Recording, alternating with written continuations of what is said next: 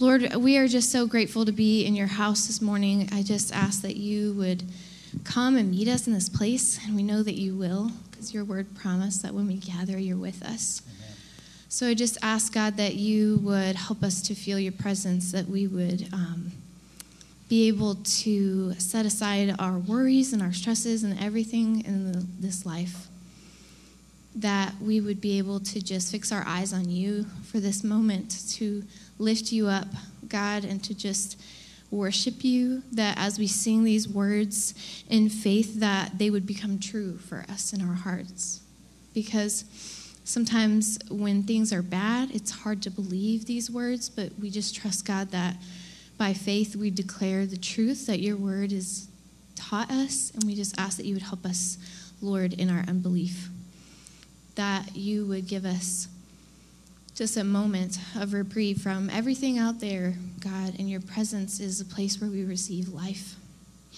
So I ask that you would do that for us this morning as we come and we lift you up. Amen. Amen. All right, we're going to sing this. We're going to believe it.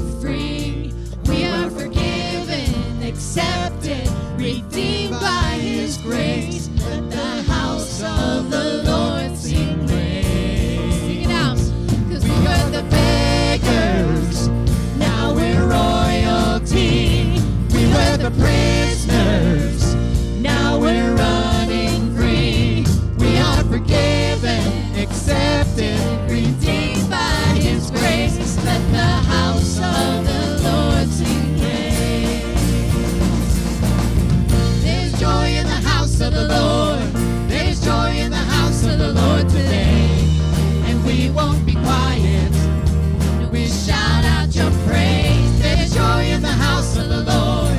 Our God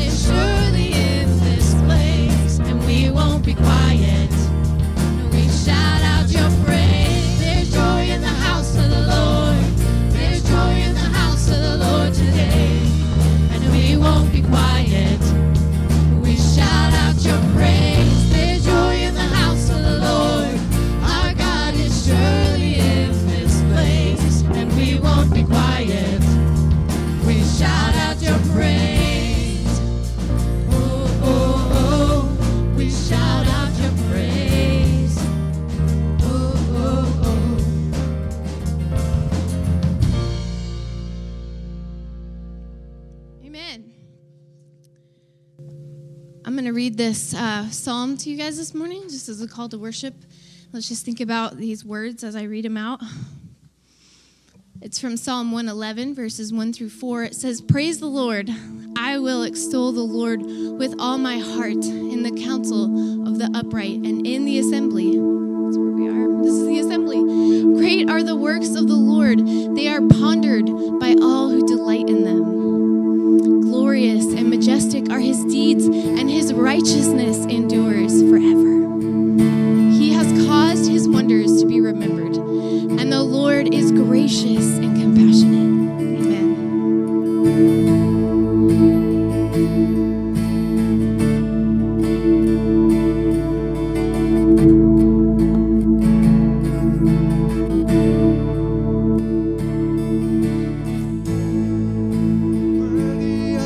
Song we could ever sing,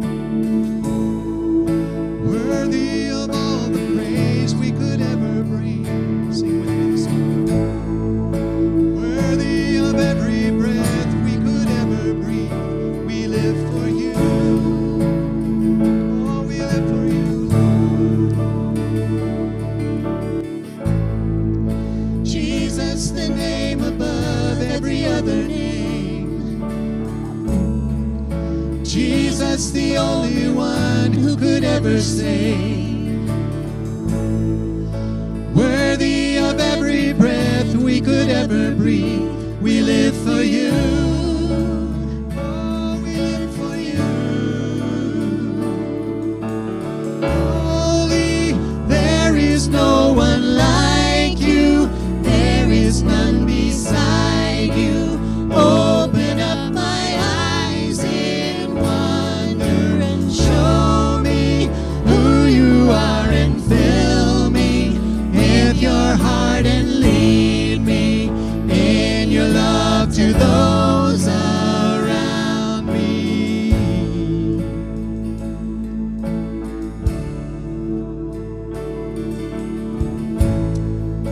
Worthy of every song we could ever sing,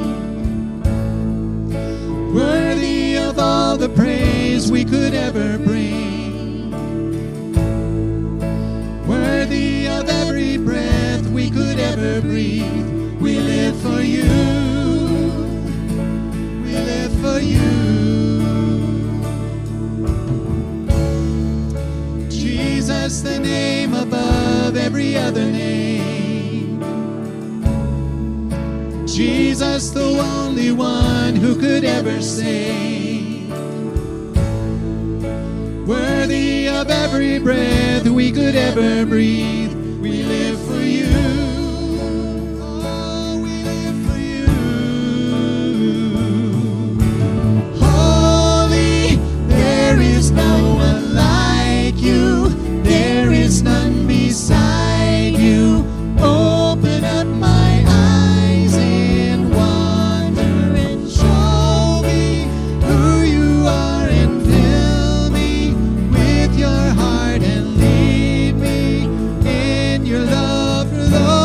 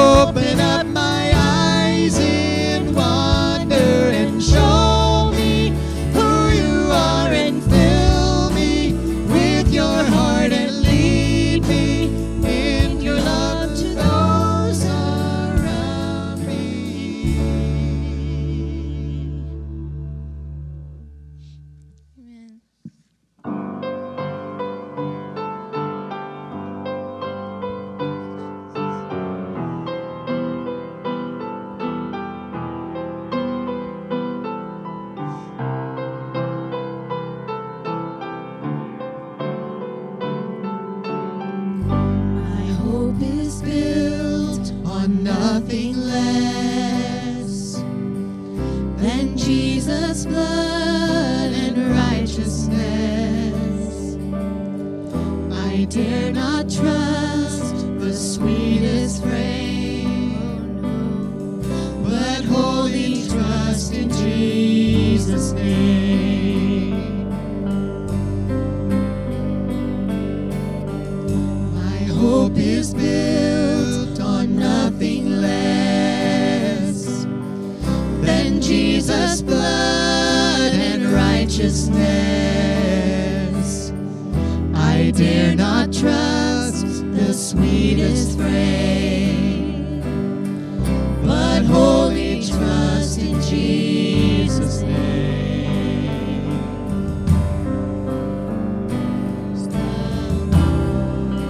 Cornerstone, weak made strong in the Savior's love.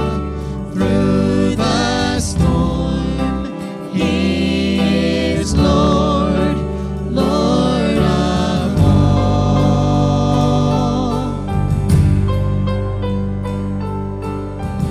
When darkness seems to hide His face, I rest on His unchanging grace.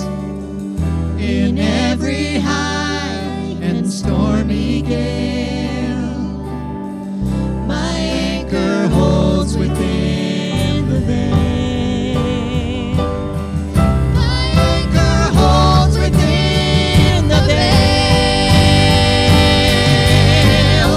Christ alone, cornerstone, weak made strong in the Savior's love. Through the storm, He is Lord, Lord of all.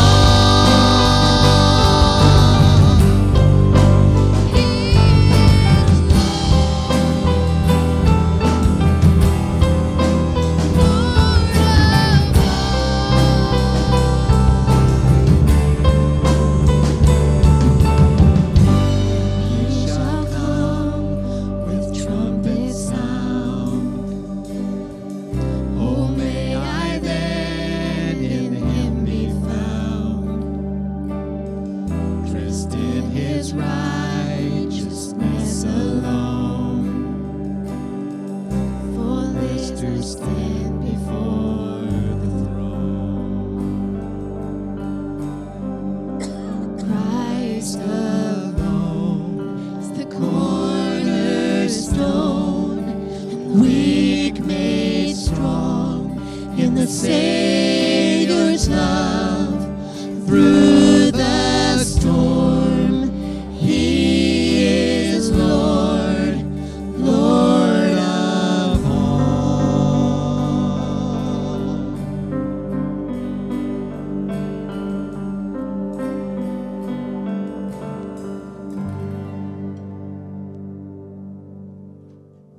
Amen. He is Lord. I just would like to encourage us to spend the next few moments in prayer, and you can do that seated this morning. You can come to the altar if you'd like. You can sit at your seat, stand at your seat, kneel at your seat. And I just want to encourage you this morning. I said it last week, and it probably is worth reminding us to do again, to just look around and notice that there are a lot of people who aren't with us this morning, and some are simply staying home out of caution, and we encourage that. That's great. We're glad that people are doing that if they feel like they need to. But I also want to remind you that there's a lot of people in our congregation who are sick. I want to remind you to pray for Brett Frankhauser and Nancy Frankhauser this morning, who are both in the hospital with COVID, and they just really need our prayers. And so I know there are many more that are sick. Everett's been sick. He hasn't had COVID that I know of, but he's been awfully sick, and his family has been just really going through it with him, and I know there's so many more. So what I want us to do is just let us be earnestly and faithfully praying for our brothers and sisters this morning. Could you do that? Would you lift them up with me this morning? Those who are hurting, those who are struggling. I know there's some in our midst who are hurting and struggling. I don't want to overlook you and oversee you. But this morning, let's just spend some moments praying, meditating, listening, and reminding ourselves of the faithfulness of God that will see us through the dark and stormy days. Let's pray together this morning.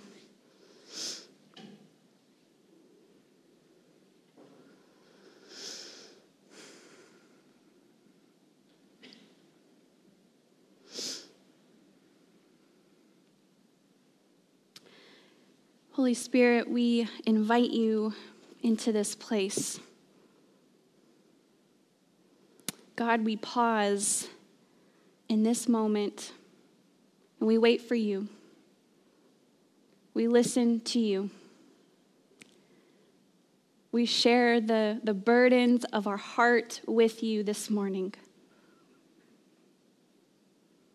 God, would you just draw in closely? Would you just move in closely? And first and foremost, God, help us to sense your very real presence that is among us, that is in this place. And God, would you just give us peace this morning as we enter into your presence? God, as we enter into an intentional moment of prayer, God, would you just grant us with your peace? Those who are at home this morning, God, watching from their living rooms, maybe watching from their beds because they're so sick and unable to get up, God, would you meet them there with your presence? Holy Spirit, would you fill those rooms with you, with your love and your goodness?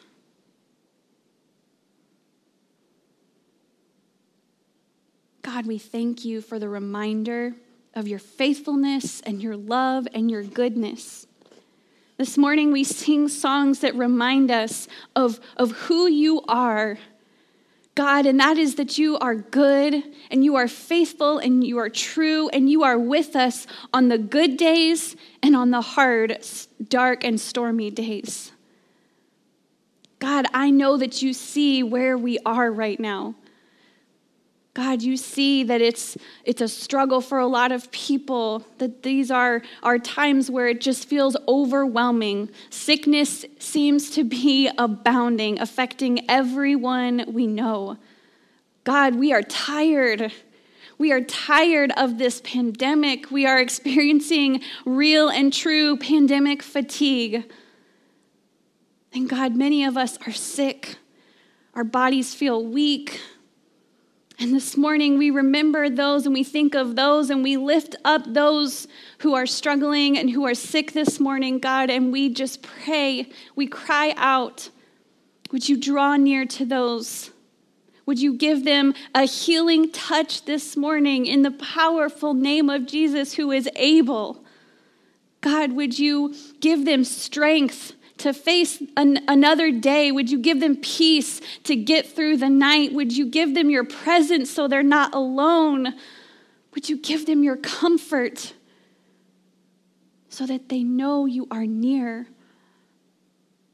And God, would you help them to know this morning that they are seen, they are loved, they are lifted up, they are not forgotten.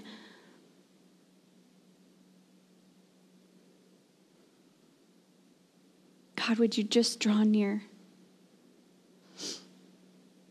Encourage us this morning. Lift up our weary hearts this morning. God, we invite you to help us carry this incredibly heavy burden.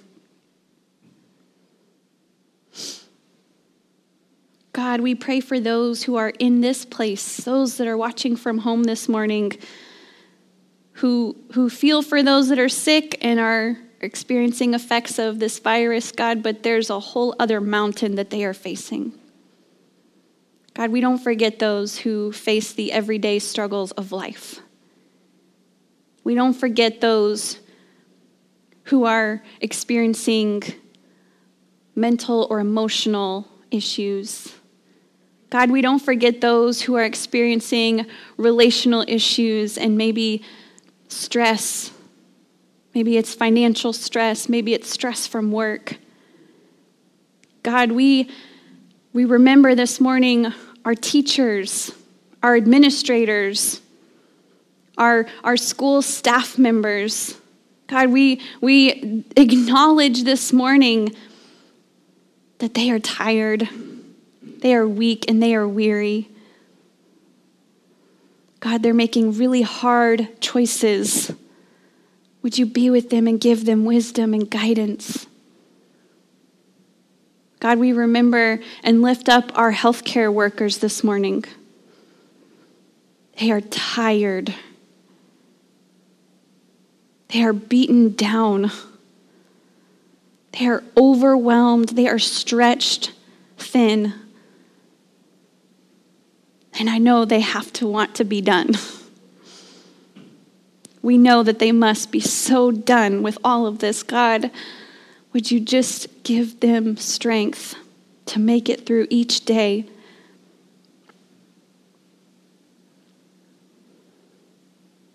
That's all we can ask for, God. It doesn't feel like much, but God, we know that you can and that you will, that you are able, you are faithful, and you draw near to the brokenhearted, those who are carrying heavy burdens. You draw near to them and you make yourself known to them. And God, we just pray that you would do that again and again and again. God, thank you for hearing the honest and sometimes ugly cries of our hearts. Thank you, God, that you always listen, that you are never far away from us. And God, we pray now that as we open up your word and as we seek the truth of your word, God, we pray that you would guide us and direct us. Would you teach us, Lord? Take these words, God, and make them your own and speak to each of us what it is we need to hear this morning. And Lord, we pray all of this in the name of Jesus. And all God's people said, amen and amen. Well, this morning, we are going to be continuing this new sermon series called Organic Disciples. This week, I have prepared for you a PowerPoint with the great help of Jim. I didn't do that alone. Jim was a great help. He really helped me do that. And so hopefully that will be helpful to you. That would have been really helpful last week, I recognize, but I can't go back and change that. So it'll be helpful going forward. We are going to have that. But I do want to quickly recap what we talked about last week. I don't want to spend too much time there, but for those of you who weren't here or those of you who were and just already forgot what we talked about last week, that's okay. Last week, we set the foundation for this series, Organic Disciples, and we recognized that we needed to ask three very important questions before we go forward. Before we break down these 7 markers of spiritual growth, we needed to ask 3, and we called them epic questions because they're that important. And the first question that we asked last week is, how do I know I am growing as a disciple? We talked about how important it is to grow. As followers of Jesus, as Christians, as disciples, we ought to be growing. We shouldn't be just standing still. Our growth shouldn't be stunted. We need to be growing. It's vital. It's essential. It's necessary. And so the question that comes to mind is, well, how do I know if I'm growing? If it's so important, how can I know? And we talked about how first and foremost, it begins with our hearts. It begins with our hearts, and we have to ask the question, does the Holy Spirit have space and room in my heart?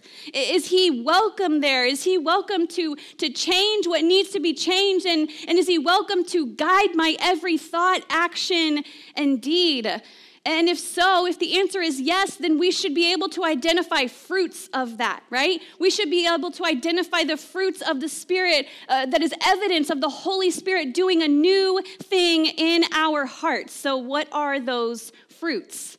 Where is the Holy Spirit moving in your life? How do you see him helping you? And so first and foremost, it's inviting and welcoming a space, making space for the Holy Spirit. And then we talked about how there are 7 markers of spiritual growth that we can look at and identify in our lives. We can identify whether or not they are even there. Do they even exist? And how are we nurturing them? And that's what we're going to be breaking down each week going forward, those 7 markers of spiritual growth. The second epic question we asked last week is discipleship more than my relationship with Jesus? Do I really need something more than just my personal relationship with Jesus? And the answer is always yes. It is an unequivocal yes. We need one another. We need community. We need relationships. We need discipleship. Because in discipleship, we find support and accountability, and we desperately need both. We looked at the example in Scripture of Paul and Timothy, and how Paul was this mature disciple of Christ. And Paul took the hand of Timothy. And Timothy was younger, less mature in his relationship with Christ. And so Paul takes Timothy and he guides him and he directs him and he helps him. And Timothy takes the hand of Paul, but he also takes accountability for his own spiritual growth. Timothy recognizes, I got to do my part too. I'm accountable also, but he's doing that being guided by Paul. And then Timothy takes the hand of other Christians, those who are less mature, and he pulls them along and he guides them and he helps them. And those Christians do that for other Christians, and it goes on and on from generation to generation until Jesus comes back. That's our assignment. That's what we are called to do. Yes, discipleship is more than just our relationship with Jesus. And finally, the third epic question we asked last week is, what exactly is the relationship between discipleship and mission? How do those work together? And what we ended with is that discipleship and mission are like marriage partners. You don't have one without the other. Because when you're on mission with God, with Jesus, you are going to naturally produce more disciples. More people are going to be coming into the fold, and you're going to be helping them, and you're going to disciple them. And as you carefully disciple one another, that's always going to push us out on mission with God. And so they work closely together. And so this week starts the breaking down of each of these 7 markers of spiritual growth that we can identify in our lives or acknowledge that, hey, I'm not doing that. That's not something that's an active part of my life. I should probably pay attention to that, and I should probably do that. And I just want to kind of prepare you that each week we're going to have the same setup. We're going to go through 3 movements each and every week with each and every one of these markers. We're always going to start with the life of Jesus, because he's our model disciple, right? Jesus is the one we're following. Jesus is the one who we ought to be paying attention to. So we're always going to start with Jesus and how he models each area for us. Then we're going to move into a space where we look at our journey of growth in each area. We're going to ask, where are we in this particular area? What do I need to work on? How do I need to grow in this particular area? So it's always going to cause us to turn and look at our journey of growth. And then the third movement is going to have us focus on how this growth in this journey is always going to lead us out into the world on mission with Jesus. And this is the journey of discipleship. Following Jesus and helping others, training them, equipping them, helping them to know how to follow Jesus as well. So today, we're going to begin with Bible engagement. Wouldn't you agree that that's probably the most important thing after Jesus, after looking at the life of Jesus? Wouldn't you agree that Bible engagement is probably the next most important thing? And I want to share with you, and just as a kind of a warning, you're going to notice a little bit of a different rhythm for the rest of this series, that there's so much scripture that we're reading. It's kind of backwards from how I normally or how I typically preach, but there's not like one passage that we're looking at each week. We're kind of studying a concept, and there's lots of passages that are going to inform us. So you're going to notice that we're not going to necessarily stand and acknowledge one reading each week, but we're just going to kind of acknowledge a lot of scripture during each sermon each week. So that's why that looks different, okay? But we acknowledge this morning 2 Timothy 3:16. It's a great starting place for us when we're thinking about Bible engagement and what our relationship is with Scripture. And 2 Timothy 3:16 says that all Scripture, you know this one, right? All Scripture is God-breathed. It's useful for teaching, rebuking, correcting, and training in righteousness, which is what we are doing. We are being trained up in the way we should go, right? But all Scripture, what we need to know, all Scripture, the Bible is the Holy Spirit-breathed truth of God. And it's what informs us. It's what shapes us. And what's interesting to think about with Jesus, we acknowledge that Jesus was the living Word of God, right? John tells us in his gospel that Jesus was the Word that became flesh. It was the Word of God that came to life in Christ. The Word became flesh and moved into the neighborhood, made his dwelling among us. And so we acknowledge, certainly, that Jesus was the living Word of God. But not only was Jesus the embodied Word of God, if you read the Gospels and pay attention, you notice that Jesus loved the written Word of God, right? Do you notice that? That Jesus knew and loved the written Word of God. So kind of what you and I know as the Old Testament. It wasn't acknowledged as the Old Testament for Jesus in Jesus' time, but Jesus paid attention to the law. The law and the prophets is what they had. That's the scripture that was written down that they had, that they followed very carefully. And Jesus knew that. He loved it. He meditated on it, and he lived it. He quoted it, and he let the scriptures speak to and through him. So as we move into this first movement this morning, learning from Jesus, we notice in Scripture just how much Jesus relied upon the written Word of God in various examples throughout his life. In other words, when Jesus was pressed, when Jesus was in a difficult place, we see what came out. When Jesus was squeezed, when he was pressed, we see what comes out. And spoiler alert, it was always Scripture.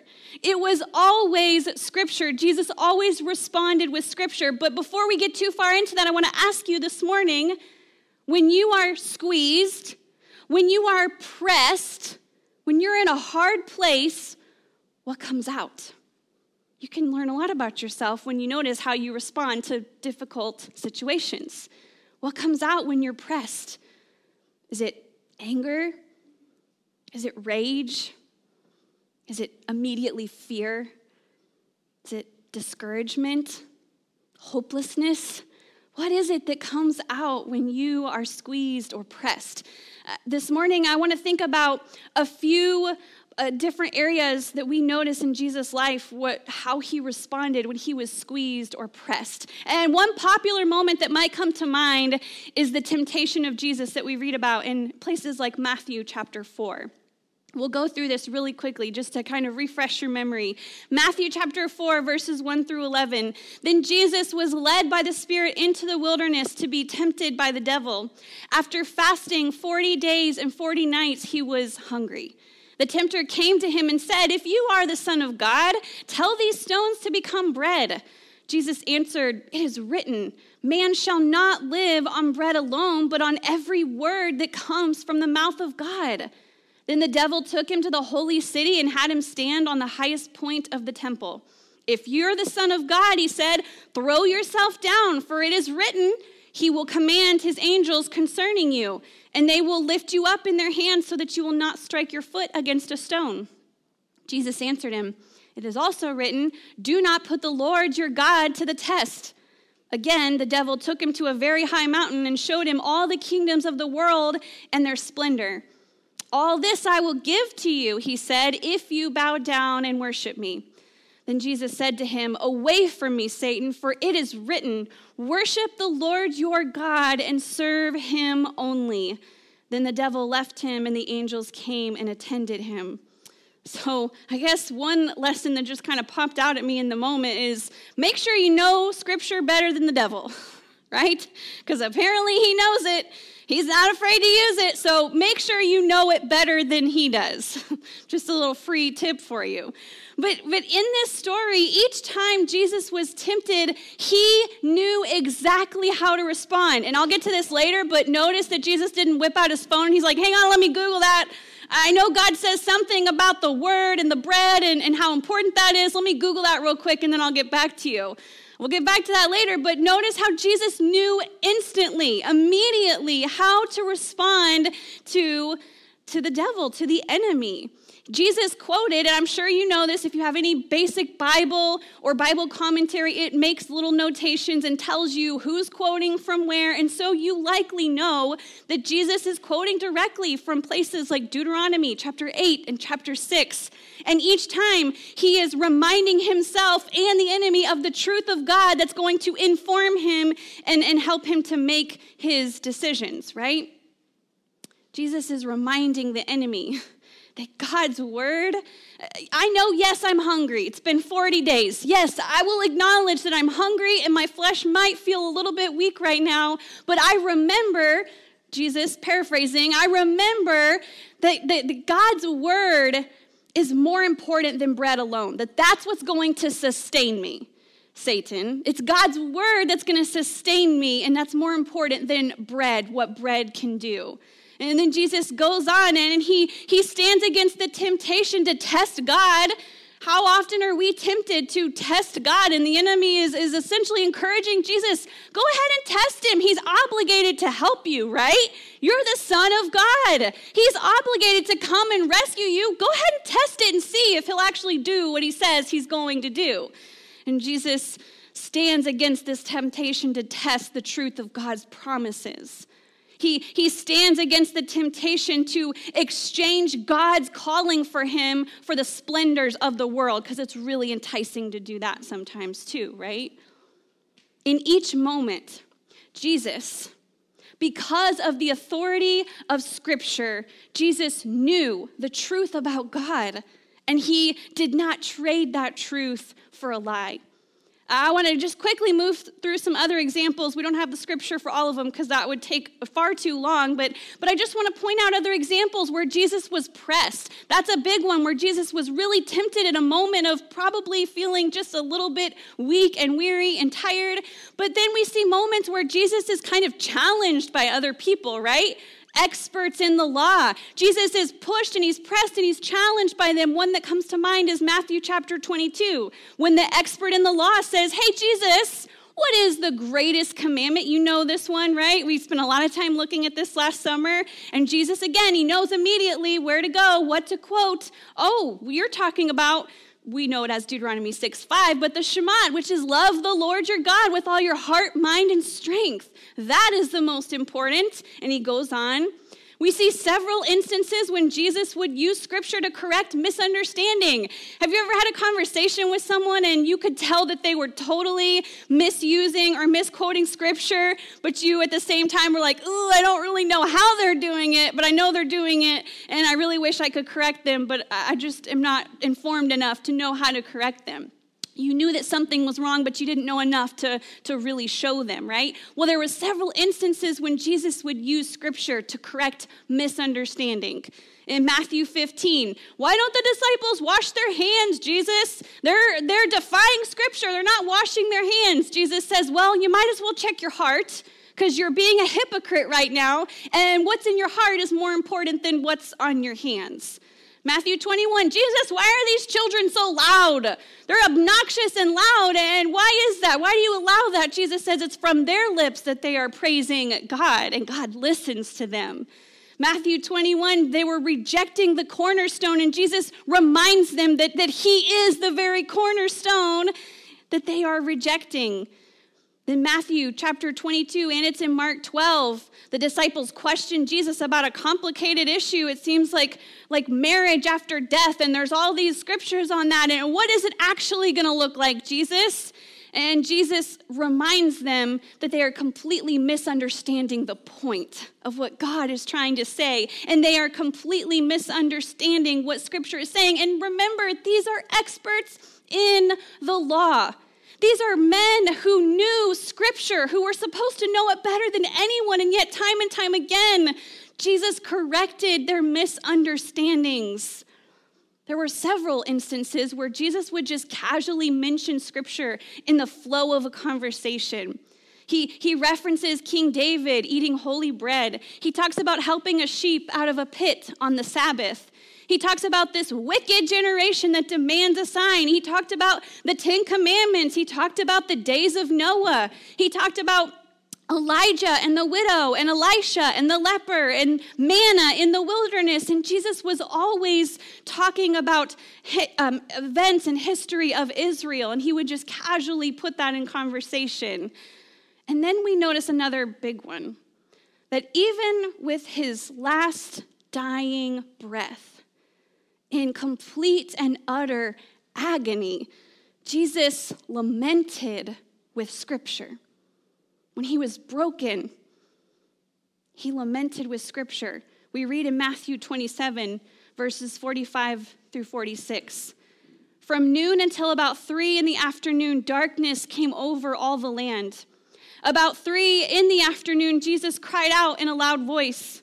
And I'll just skip trying to say that and say that it means, my God, why have you forsaken me?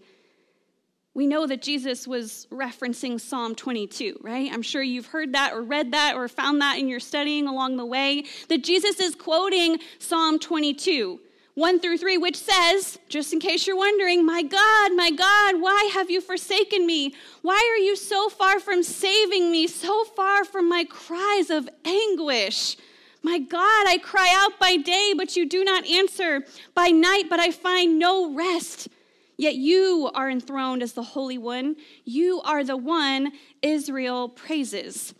See, here's what you need to know about Jesus quoting this scripture, is that those who were with him, those who would have heard about this message or this account of this happening, they were skilled Jewish people. They would have known what Jesus was quoting. Their minds would have been drawn to Psalm 22, where Jesus was quoting this, and they would recognize that, yes, while Jesus is in great anguish and agony, he is in unbelievable pain. He's carrying the weight of the world and the weight of the sin of the world on his shoulders. Literally, in this moment, of course, he's going to cry out in pain and in anguish. But here's what the audience would have known. They would have known the rest of the psalm. They would have been reminded of the truth about God regarding Jesus by thinking about what the rest of that psalm says. They didn't just pull bits and pieces out like we do. We would just Google, what's that one about my soul is in anguish? They would have known the whole thing. This is just a guess, I don't know this, but they probably would have quoted the whole thing. I'm getting nods of confirmation, yes. They would have quoted the whole thing. They wouldn't have just stopped. And so they would have quoted verse 24, which says, "For he has not despised or scorned the suffering of the afflicted one. He has not hidden his face from him, but he has listened to his cry for help." See, Jesus, time and time again, would use Scripture. He would remember Scripture. He would quote Scripture. And we see time and time again that Scripture informed Jesus, the living Word of God. And if it's that important for Jesus, who is the literal living Word of God, if it was important for him to know Scripture, the written Word, how much more important is it for you and I? And so that moves us into movement 2, which is acknowledging our journey of growth. And I'll ask you again, you saw the example in Jesus. So again, I ask, what comes out when you are pressed? What comes out when you are squeezed with the difficulties of life? What is your response when you are facing temptations? What is your response when your faith is challenged and you're being questioned by others? What is your response when you see someone misusing or mistreating Scripture? What is your response when you feel crushed by the weight of grief or death? Is it Scripture that comes to mind? Does Scripture come out of your mouth? Do you know which ones to turn to when you're pressed or challenged? And here's what I want to say to that. I want to say that many of us would love for the answer to be yes. For many of us, the answer is yes. Yes, I was trained. Someone has discipled me and has trained me and helped me to know how important this is. But for many of us, I would say that we want the answer to be yes always, but a lot of times it's no, not quite. I want to be there, but I'm not quite there. And that could be for a number of reasons, right? And I think this is a big reason why. Because like I said earlier, it's so easy for us to just Google the scripture that we're thinking of, right? Let me just use that one word that I know is in there and I'll Google it and I'll find it really quickly. But I just have to tell you, I'm convicted because I think Googling it is not the same. In fact, I know it's not the same as having it written on our hearts. Googling it and knowing portions of it is not the same as having it there. It's formed us, it's shaped us, it's informed us. And it's not the same as just quickly Googling it, although I do that a lot. I will admit, your pastor does it, so there you go. Maybe the answer, we want the answer to be yes, as scripture comes to mind and out of my mouth when I'm pressed. But maybe the answer is no, and maybe that's because I just don't spend enough time meditating on scripture. I don't spend enough time soaking it up and letting it sink in and really form me and shape me. A lot of us, we like those quick 5-minute devotionals that we can just consume really quickly and go about our day. And I'm not saying there's anything wrong with that, but I'm not sure that that is all that's necessary to completely form us and shape us. In other words, let me ask you this. Do you know snippets of Scripture, or do you know the whole story of Scripture? Do you know portions of Scripture, or do you know the whole story? What's happening in the whole story from beginning to end? Do you know the whole story of God? Do you know the beauty and drama of Genesis? Do you know the oppression and freedom of Exodus? Do you know the sacrifice and worship of Leviticus? Do you hear and see the heartache of the prophet Hosea? Do you hear and see the tears of Jeremiah? Do you see the vision painted of Jesus by Isaiah? Do you read and hear the conviction penned by Malachi? Do you see the theology of John? Do you see the story of a spirit-saturated church that's recorded in the book of Acts? Do you read and know the letters of the Apostle Paul? Do you see the vision that Jesus painted in Hebrews? Do you know the apocalyptic drama of Revelation? There is so much more than just knowing snippets, but it's knowing the whole story of God. This is the word, friends. This is the word that shapes us, informs us, and teaches us, and informs us, and molds us, and guides us, and convicts us. We need to know this word.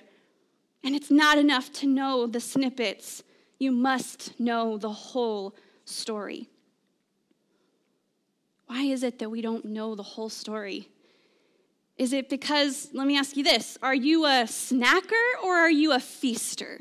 Are you a scripture snacker or a scripture feaster? And this probably goes without explaining, but a snacker is someone who just consumes one spiritual meal a week. And I'll tell you, that meal's happening right now. These are the snackers who for them, this is the only time throughout the week where they are being informed and shaped by Scripture. And as great as I hope these sermons are, they're not always there. I have high hopes. That as great as I hope and pray that they are, and a great sermon means that God spoke, and that's all there is to it. As great as I hope they are, this is not enough for us to be shaped and formed by Scripture. It's just not. If this is it, if we're just snacking, if we're scripture snacking once, maybe even twice a week, we are going to be spiritually malnourished. Our growth's going to be stunted. We're not going anywhere. Disciples of Jesus, and who, by the way, we long for spiritual vitality, right? We should be regularly, daily, multiple times a day, if we can, we should be daily feasting, feeding on God's word. And when we do, we find that we find the strength and the power as we consume every day to keep going, to face the challenges of the day. And so if I can get really practical for a moment, there's a lot packed into these sermons, you guys. If I can get really practical for a moment, let me just spend a few moments helping those who say, I want to do better. I want to feast on God's word. I want to be shaped and informed by the whole story and not just snippets. For those of you who don't need this, just bear with me, okay? I want to speak to those for a moment who want to, but they're just not sure how to. Maybe you just need a few tips or ideas on how you can really soak up the whole story, the whole word of God. And I've just got a few practical tips for you, okay? Here's a few things that you could try doing, that you could try incorporating into your time, your Bible engagement. You can never go wrong with the Bible in a year plan. Have you guys done that? The Bible in a year? That's a great plan to help you get through the whole story of God. And you're not going through it too quickly. You're really spending time to let it sink in and let it soak in. It's a great way to be informed by the whole story of God, the Bible in a year. You can find those anywhere. They're probably in your Bibles. You can find them on the YouVersion Bible app. It's a great app for a lot of things. There's multiple plans that take you through the Bible in a year on those apps. The second one is the story. I haven't actually done this, but I've heard a lot of people talk about the story, which is a book that guides you through the Bible. It guides you in your reading. And I read that it kind of serves as like a literary bridge that ties together the whole story like a novel. That it's really helpful as you seek to see the whole story, the bigger picture. And I guess there's tools built into it that help you learn the whole story. So that's called The Story. You can find it anywhere on Amazon, bookstores, Christian bookstores. Here's one that I do use often, daily. I'm doing something else daily currently, but if I'm not, then this is what I do daily, and it's the Lectio 365 app. If you're looking for something that helps you to really spend time in Scripture, soaking it up, really letting it sink in, then I encourage you to try the Lectio 365 app. We have a screenshot of what it looks like, I think, so that when you go to look for it, you can see which app I'm talking about. And if you need to take a picture of the slides with your phone, you can do that so that you can look back on those later. But this is a great app that you can download, and it is really good about pulling up passages from the Old Testament, from the epistles, and from the Gospels. I lost the word for a minute, but it usually pulls scripture from each place. And so it's really good. And they give you morning readings and nightly readings. They give you something to go through in the morning and in the evening, which, if we make the time, that is incredibly helpful for us because that's where we're starting our day and we're ending our day on the truth of God's word. And I just couldn't recommend this app more. Then I learned that they have a Lectio 365 app for families. So parents and grandparents, if you're around your grandkids a lot, please write this down because we tried this week as a family. We did this around the table as a family this week, and it was so wonderful. Our kids really enjoyed it. You have it kind of read to you and guide you through scripture and into some questions to reflect on, and you can pause and share, and we had some great discussions. And so families, take a note of that. It was really great for you and your kids. Then there's the rhythms of the Lectio Divina. I don't know if you guys are familiar with the Lectio Divina, but that's Latin for the divine word. And the Lectio Divina is a rhythm that helps you go through scripture, but you're pausing for moments of silence where you can have this quiet preparation of the heart. And then there's the word where you read the word, you read it.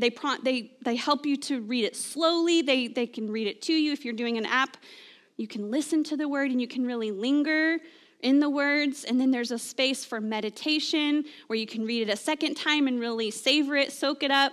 And then there's a response time and then a contemplation time. And so the Lectio Divina is just a good rhythm that helps you through. There's an app that the Church of the Nazarene actually created called the Nazarene Connect app. I don't know if you've heard about this. It's a free app, and you go through, and at the very beginning when you sign up, you answer some questions that they have for you, like which areas are you wanting to grow in spiritually, and then they will actually curate verses to pop up on your phone throughout the day that speak to those specific issues. And then there's a place for discussion and response, and there's community built into the app, and there's a lot that you can do with that if that's something that you're interested in. There's the lectionary. You can't go wrong with the lectionary. Let me know if you need some good links for the lectionary where you can go through an Old Testament passage, an epistle, and a gospel reading that guides you through Scripture in a couple of years. And then there's just always the beauty of going through Scripture with a partner. Right? Like having maybe your discipleship partner going through portions of Scripture, a chapter or a section of a chapter, and just really talking about it out loud. What are you learning? What is God teaching to you? What do we hear God saying to us in this passage? And it's amazing what going through Scripture with a person can help you, see the things that you may have otherwise missed. And then just take a picture of this. I won't go through it, but if you're interested in this next one, I learned this from Hal Perkins, who I call him a discipleship expert. He has a great book on discipleship, Walking with Jesus, and he teaches churches how to have these discipleship groups and what they can look like. Well, I learned this technique from him, and if you just want to take a picture, this is just where you can go through Scripture and categorize what you're reading, and you can discover whether or not it's a truth to believe, a promise to claim, command to obey, so on and so on. So just snap a picture of that, and that's just helpful if that helps take you through. And then finally, and this is not an exhaustive list. I mean, it's kind of exhausting because I know there's a lot here, but there's so much more that you could do and find. But I just wanted to give you something practical. But let us not forget, can adults make memorizing Scripture popular again? Because it was popular when we were kids and it was encouraged when we were kids, but I just find that it's not so encouraged anymore. We don't really cheer that on anymore. And I just want to say that there is so much good that comes when we intentionally take time to memorize Scripture. Write it down on note cards. Put it around your house. I found it helpful to put it as the background on my phone a lot of times so that I'll just open my phone and I will spend a few moments kind of going over it to help it sink in. But don't underestimate the power of memorizing Scripture, because knowing it is so much better than just Googling it, right? Friends, Scripture is the divinely inspired Word of God, and it reveals to us who God is. Do you want to know who God is? Do you want to know this God that you serve and follow? Scripture reveals to us who God is. Scripture reveals to us what God's purpose is for us. Do you want to know what that purpose is? Do you want to know God's purpose for you? Because Scripture reveals that to us. Scripture reminds us what we ought to do. Don't you just want to know what to do sometimes? Don't you just wish that God would write it down and hand deliver it to you? Well, this is the next best thing. Scripture reminds us what we ought to do, but here's my challenge for you. My challenge for you today is to read Scripture to know the whole will and story of God, and then resolve to do it. Be it. Live it. And so my challenge for you today is make a plan. For those of you who feel like this is a weak spot for you, just make a plan right now. Decide in your mind, what is it that you're going to do? How are you going to resolve to make Bible engagement a priority for you, knowing how important it is? I'm going to invite the praise team to come back up, and as they do, I want to transition us into movement 3, which is how Bible engagement leads us to the world. There's not a whole lot to explain or expand upon here. The simple truth is that the world needs good news, right? I don't know if you know this or not, but the world needs good news, and we have that good news. Friends, I want to remind you that the Bible communicates to us and to the world that you are loved, that God is near, that you have purpose and meaning, that God is your Savior, that you are part of a family, that God wants to lead your life, that you can have joy and goodness in this life. Scripture reminds us that God is preparing a place for us forever, that God is always on the move. And as we feast on the truth of Scripture, we find the answers to life's hardest questions. Not all the answers, let me just acknowledge that. But we find answers and direction.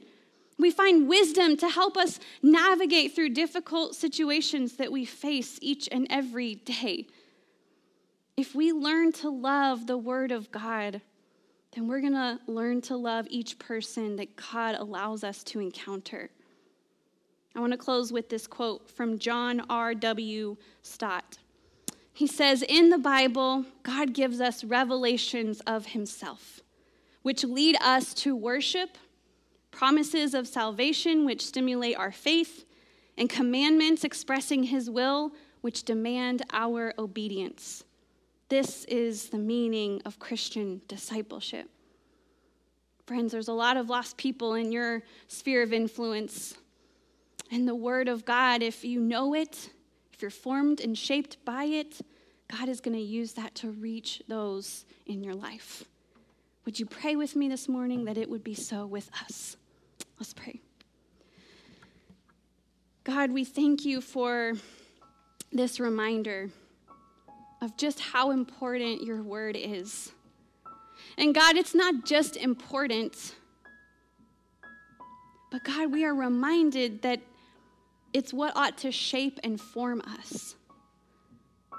And God, it's great for us to know the snippets and the little things here and there, but God, it's so much greater to be completely shaped and formed by the whole story of God. So God, as we seek to grow in this area, God, would you just meet us in those moments where we are engaging with Scripture?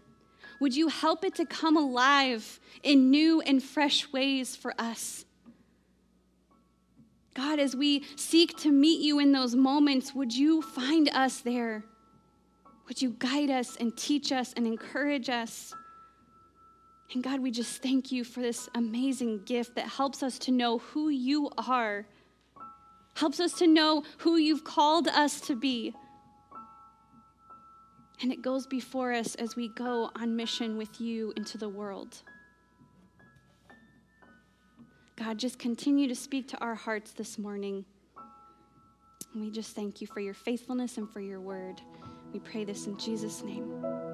Amen. Amen. You can stand with us if you're able, if you'd like, while we sing this.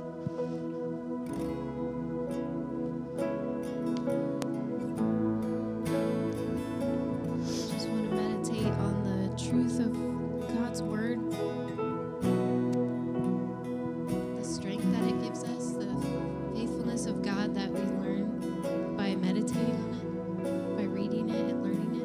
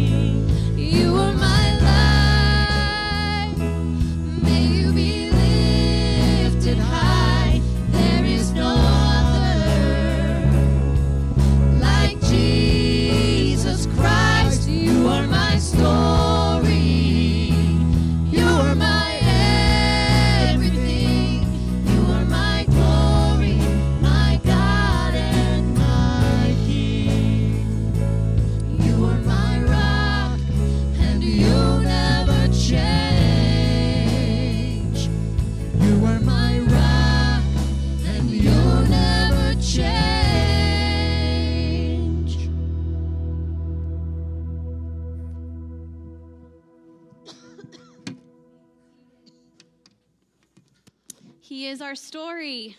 Amen. Amen. There is a great story going on. You and I are a part of that story. Let's just be sure that we know that whole story. Let's be informed and formed by that story. Amen. Amen. Well, just a few quick announcements for you before we leave this morning. There are still some Mosaic baby bottles in the foyer. If you haven't grabbed one, I just challenge you to grab one. Even if you're worried that you may not be able to fill that whole thing up in just a few weeks left, just go ahead and grab it anyways, because anything is better than nothing. So if you haven't grabbed a baby bottle, go ahead and grab those as we just continue to support the Mosaic Baby Pregnancy Center. Mosaic Pregnancy Center. Gosh. All right.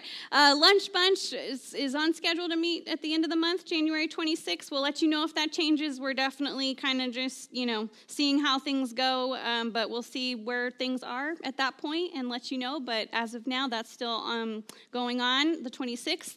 And then finally, the office will be closed tomorrow for Martin Luther King Day. So with that, I want to invite you to stand. And along with encouraging you to be safe, stay healthy, stay warm, I want to encourage you to go in the grace and peace of our Lord and Savior Jesus Christ. May you be formed and informed and shaped by the word of God as you go. You are loved. You are dismissed. Have a great day.